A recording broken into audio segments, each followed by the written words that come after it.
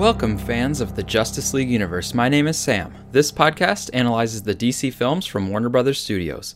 Our analysis is written by myself with Alessandro Maniscalco, Rebecca Johnson, Sydney, and Nick Begovich. You can find us all on Twitter, and you can also follow the show at JLU Podcast. In this episode, we are going to break down Scene 3 of Justice League. In this episode, we are going to break down Scene 3 of Justice League, which is the World Without Superman music montage. We'll talk about the song selection, the worldwide dynamics that echo the scope that was established for Superman and Man of Steel and Batman v Superman, the personal dynamics involving Lois and Martha, and then we'll finish with some miscellaneous thoughts and observations. And getting into Scene 3, we can say that the transition is pretty smooth. The burglar in Scene 2 just commented on Superman being dead, and as Batman paused for just a moment, the burglar asked, "Where does that leave us?"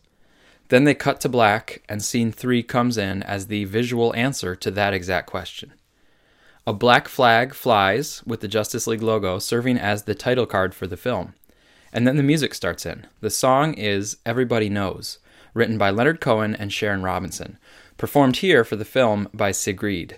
The song is a great choice with fitting lyrics and a mood that matches the somber feeling of the scene. The artists also align with the fact that this scene has a worldwide scope. Even though there are personal moments with Lois and Martha, there are also images from all around the globe, as we'll talk about later. And the artists involved with the music are also international. Leonard Cohen, of course, was a legendary folk artist from Canada, and Sigrid is Norwegian. And the lyrics work well for the movie, and in some sense also work on a meta level. The first line is "Everybody knows that the dice are loaded." And we see a portion of Superman's military funeral, which we also saw in BVS, and a little bit in Suicide Squad. The dice being loaded is like things are stacked against you or the game was rigged. And that idea kind of applies to Superman's struggle with the world and the fact that he didn't really get a fair shake with the public. Narratives were being twisted and perceptions manipulated by Lex Luthor.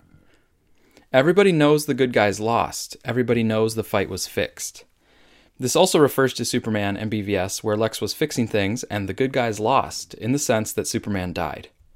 Some other lines from the song are not as specifically about the ending of BVS, but more so just about the general feeling of the world, both the world in the movie and in relation to current events in the real world.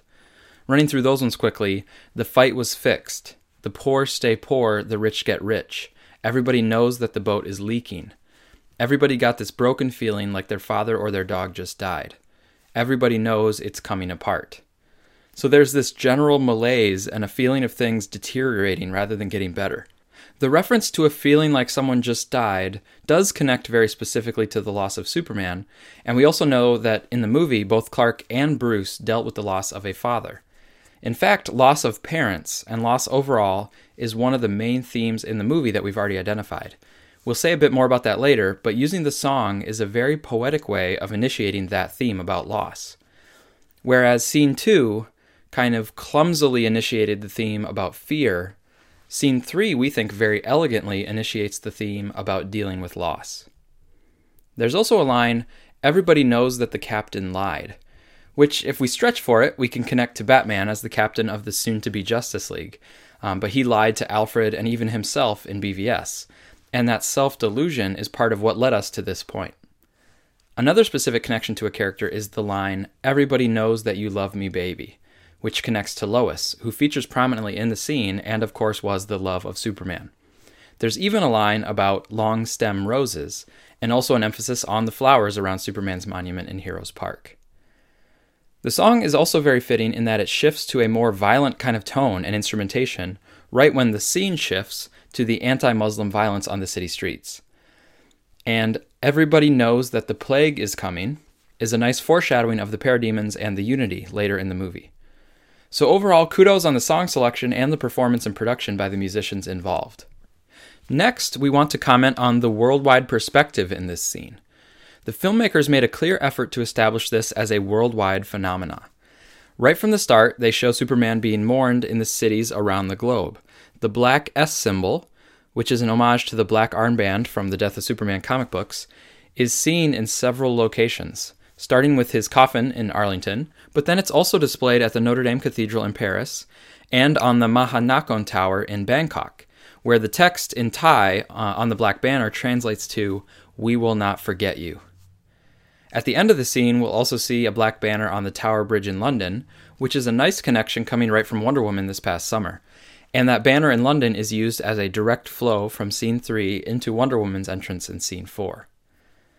But there are a few things that this worldwide scope accomplishes.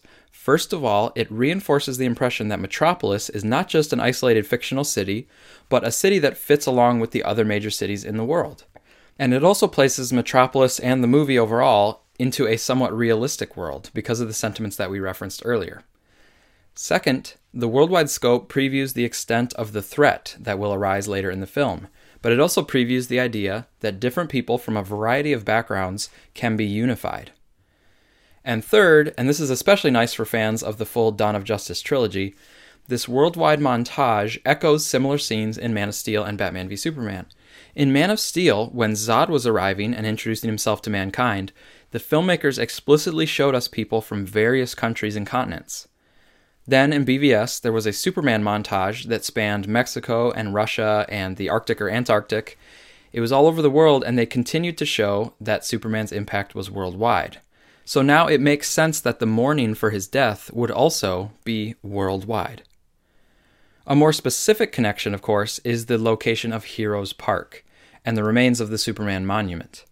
That is a key location for every film in the Dawn of Justice trilogy. It was the center of the Black Zero event and the start of Superman's final battle with Zod. It was the site where Superman and Doomsday started their exterior battle. And here in Justice League, it is marked with flowers and memorial offerings, still showing the scars of that battle with Doomsday. And later in this movie, it will be a key location yet again. Now, it's not just that the world is mourning. There is also decay and desperation, perhaps spurred on by the loss of a hero and protector. As Amanda Waller said in Suicide Squad, the world changed when Superman flew across the sky, and then it changed again when he didn't. The world is in shambles, and more dangerous now that Superman is gone.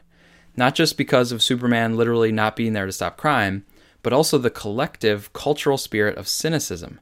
Maybe because it shook their world that Superman, someone who they thought was more powerful than all of them, could actually be killed. If Superman can die, it reminds everyone of their mortality, and that might lead to some collective hopelessness. This decay is shown most explicitly in the next scene with the London attack, and it's later mentioned in dialogue by Martha and Lois, but it's also shown here in Scene 3, most obviously with the anti-Muslim incident. This incident can be interpreted as a commentary on current events and anti-Muslim sentiments that are pretty strong in certain segments of society here in the real world. The way that the scene in the movie was staged and shot also really emphasizes the anger and depicts people lashing out in violence. The fact that the police officers were cast to be noticeably smaller than the brutes they were apprehending gives the audience an implicit sense that the criminals are nearly overrunning the authorities, and the authorities have their hands full with Superman gone. This moment outside the Muslim-owned business also speaks to the question of how we choose to respond to challenging times. Some people respond with anger and violence, and if the loss of Superman represents a loss of hope, then we're seeing here how some people respond unproductively to that loss. And as our listener at Wonder Woe Man on Twitter pointed out, Justice League from start to finish is basically a story about grappling with a reclamation of hope. And Scene 3 here is showing a starting point for that arc, and it is picking up the reins of BVS in terms of having it be fairly realistic in tone. In many interpretations, both of the character and of the current movies, Superman also represents not just hope, but America's leadership in the world. Whether that be leadership just in the sense of military might as the country with the largest defense spending by far, or American leadership in terms of the shining city upon a hill, as Ronald Reagan described it. From this perspective, the death of Superman would represent the loss of American leadership, as has happened in the real world just in the last year or so, specifically because of a retreat to isolationist positions and a move against globalism, trying to close American borders, and America withdrawing as a leader on things like climate change and nuclear anti-proliferation. Many political commentators here and abroad are writing about the loss of American leadership, and like the loss of Superman, it leads to the question of what will rise up in its place. On an international level, there's Europe trying to claim the mantle of moral leadership, and countries like China and Russia trying to leverage American decline for their own advantage. But what's most relevant to Justice League is more of the emotional level. Where do we find hope and inspiration if America is no longer providing it like it used to? Or do we abandon hope and optimism and replace it instead with anger and hatred at outsiders or those we view as other? The movie answers these questions by making the case that we need to stick together and find our strength in our common connections. And if we keep to the notion of Superman as representing America, then the movie is actually saying, by the end, that America is needed as an international leader, but America should not be alone. It should be a collaborative partner with other nations. There's a lot more that could be said about that, but we'll just leave it there for now. Getting back to more of the in-story details, one thing we've said on this podcast in our BVS analysis was that at the very end of that film, there seemed to be a clear hint of inspiration at the end. We're thinking about Bruce's final monologue and the candlelight vigil where people said that Superman's monument was all around them. That inspiration found in Superman's sacrifice, we said, was a big part of how Superman managed to defeat Lex, even though Lex succeeded in killing him. Yes, Superman died, but he was not publicly defamed like Lex had hoped. Instead, Superman was a beacon of selflessness and inspiration. So in that sense, Lex's plan backfired. And now bringing that forward to Justice League, the worldwide population is mourning Superman and honoring him. So in that sense, Superman did die a hero. But it seems as though the general public didn't all take up the mantle of being his monument and being heroes in their daily lives. It seems as though things have given way to negativity and depression. So were we wrong about that inspirational bit at the end of BVS? One explanation is that the inspirational part may have been there, but it was short-lived. Maybe people intended to live as monuments to Superman's ideals, but it's part of human nature that we drift back into more modest habits. Furthermore, villains may have also been unleashed, and without Superman around, they were bolder and able to get away with more. It seems like one of the trailers mentioned how terrorism was on the rise with Superman dead, and that would fit with this idea. Overall, as Jor-El predicted in Man of Steel, Superman can set an example, but this scene may be showing a bit of mankind stumbling and falling. But one day, in fact it will be by the end of this movie, they will join him in the sun. Anyway, the public adoration of Superman clearly aligns with the fact that Superman won them over with his sacrifice at the end of BVS. And maybe they desired to live by his example, but realistically, that's easier said than done. Now let's move into the more personal elements of the scene, specifically Lois Lane and Martha Kent. We see a figure moving toward the monument in Heroes Park, in the dreary rain holding a black umbrella. There is an elegant shot from above that shows the black umbrella coming into the gap amongst the flowers around the monument. We also see an unnamed character laying flowers, and his jacket has the Superman S on the back. And then eventually we see that the earlier person with the black umbrella was indeed Lois Lane, Superman's fiancée and his world, with their love story having been profoundly developed over the first two films. She brings us to a very personal level of the theme of dealing with loss. Whereas some in the general public may deal with loss by showing anger or despair, Lois here is clearly showing sadness. Later on, we will also learn that the loss has affected her productivity and her sense of purpose. But for now, it's more about the raw emotions of missing Clark, at home and in general. Stopping for a moment to empathize with Lois, there are a few things going on here. Yes, this is a woman who has lost her romantic partner, so that is relatable in a general sense.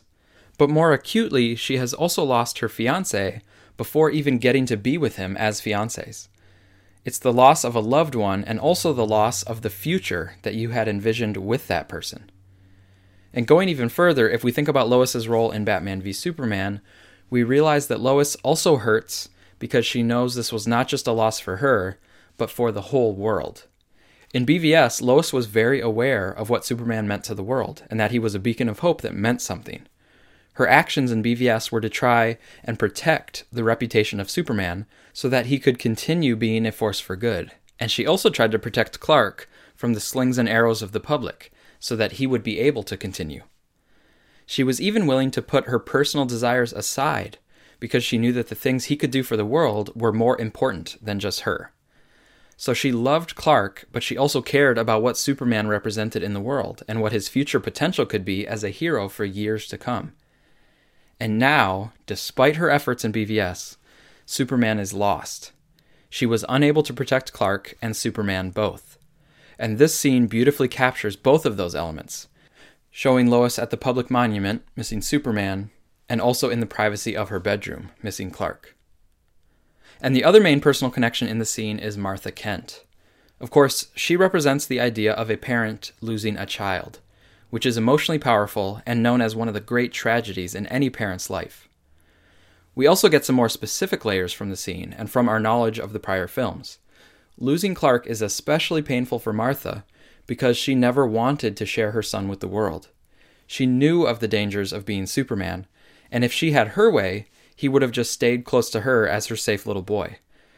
But she allowed him to have the choice, and he made the choice to sacrifice himself as Superman. We see that she's moving out of the Kent farm. This is yet another important location in the Dawn of Justice trilogy. It was the serene and stable location for a transient Clark in Man of Steel, and the sacredness of home was violated when Zod was looking for the Codex. Then in BVS, the Kent farm was the place where Superman went when he was dealing with the weight of the world and needed to hear some comforting words from his mother. But now, having lost both Jonathan and Clark, with the gravestone shot reminding us of their resting places, Martha is letting the house go. She either doesn't want to live there anymore, perhaps because of the painful memories or because there's no one left who would be coming back to visit, or it's possible that she can't live there anymore. Maybe she can't afford it. Either way, we see that it's foreclosed by the bank, and that's a loss for her too. She's lost her son and now her home. And she's basically letting it go, similar to how Bruce let Wayne Manor go, and then it deteriorated and deteriorated as we saw in BVS. Luckily, both homesteads will be reclaimed by the end of Justice League, representing the return of hope and purpose. So we see how hard the death is hitting Martha and Lois, and we see that it's affecting their life situation too, not just their emotional state. So that is something that will be followed up on in the movie. And like we said, this clearly establishes the theme of how we deal with loss. That question is something that can be traced in several different ways going forward. To close out this scene, though, we just want to point out a few other things we noticed. First of all, for those who are interested in mapping out the geography of this universe, we see from the foreclosure sign that it's listed by Comanche Realty, and the town is Comanche, Kansas, not Smallville. As far as we can tell, there's no town called Comanche in Texas, but there is a Comanche County in south-central Kansas, right on the Oklahoma border. There's also a moment in the scene where we see a newspaper vending machine, and there's a big headline, David Bowie, Superman, and Prince. Aliens called back to their home planets? This reminds me of similar jokes in the Men in Black movies about celebrities being aliens. And there, it was done for humor, but here, it's actually fairly realistic. If an actual alien like Superman were confirmed to exist, then there would be lots of speculation and stories about other people possibly being aliens. And people with special talents or quirks would be likely targets for conspiracy theories like this. So this sort of story is actually pretty plausible. We also noticed on the newspaper that other headlines read, Citywide Crisis, and Super Germ Could End Humanity. These headlines not only reinforce the feeling of general malaise and negativity, but they are also reminiscent of DC comic book stories. Any use of the word crisis stands out to DC fans because that word is often used to refer to universe-changing events. And there have been many stories in the comics about super germs or infections, including some stories even in recent years, perhaps inspired by the real-world concerns about antibiotic-resistant bacteria. The only other headline we saw was a partial phrase at the top that said, "Waging war on the human race." We don't know what that was in full, but it's kind of a foreshadowing of Steppenwolf. The last little tidbit that we want to mention was the homeless man on the street whose sign reads, "I tried." We took this to be an homage to Watchmen, with the film that was directed by Zack Snyder, and it has the famous "End is nigh" homeless guy. So this is sort of saying, I tried to tell you the end of the world was coming, and now it's here. This may seem a bit premature to say that this is the end of the world, because the end of the world doesn't seem particularly imminent yet. But with Superman gone and the loss of hope, it may feel like it's headed that way without anyone who can stop it. Some fans of Snyder's have also said that this "I tried" could be like Snyder, saying that he tried to make his Justice League film, but it was overridden by the studio executives. That doesn't quite work out timing-wise, though, because this scene seems to have been filmed by Snyder as part of principal photography, so it was before the full WB takeover and reshoots. If you wanted to stretch for a meta-level meaning, however, you could try to say that it's maybe Snyder's comment to those who hated Batman v Superman. There, he tried to make something special and meaningful, and was pushed out by certain segments of the audience and by WB from following his vision fully. But anyway, that's some pretty loose speculation. Looking across the scene overall, it had some nice emotional weight, reinforced by the music and the smooth camera movements, plus the use of some slow motion. Thematically, this scene sets up the idea of dealing with loss. And in terms of scope, this is basically the only time that we see how the world has responded to Superman's death. The only other real presence of ordinary people in the film is the Russian or Ukrainian family. But they don't have a direct connection to Superman in the sense that they don't grieve for him or they don't call out to him. And it actually ends up being Flash who saves that family. So this is really our portrait of what the world is doing and how they're reacting. With regard to the trilogy, this scene is very well connected, in our opinion, to both the style and the substance of the prior films in the series. As Dio Robinson, one of our listeners, wrote on YouTube, quote, "The montage not only ties Man of Steel and BVS together, but even Suicide Squad. That film's entire premise was based on Superman's death, and there was a brief montage of his funeral and the people's reactions. I also like how it made the world's void, left by him, very clear, without words or exposition. Just people mourning and criminals getting bold." End quote. That's our analysis of Scene 3. As we mentioned before, the final shot in London flows nicely into Scene 4. And this World Without Superman montage also forms a great bookend with Lois's final monologue at the end of the movie. Basically, this scene shows the sadness of a world that has lost hope, and Lois's monologue describes the return of that hope. And here we see the black S of mourning draped on skyscrapers. It will be replaced by the end with a shirt rip and Superman returning to the skies. Because of this parallelism, it might have been nice if this montage had actually been the opening scene of Justice League, but alas. Next up in the movie is Wonder Woman's entrance, and speaking of Wonder Woman, we are actually going to turn our attention back over to that film by Patty Jenkins.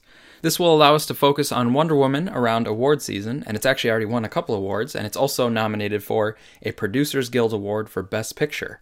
And the producers, including Zack Snyder, have already been recognized by the American Film Institute. But for us, by spending the next few weeks on Wonder Woman, it will bring us that much closer to the digital release of Justice League for when we continue our Justice League analysis. But thank you for listening, and as always, we thank some other great DC podcasts, the Suicide Squad cast and Man of Steel Answers.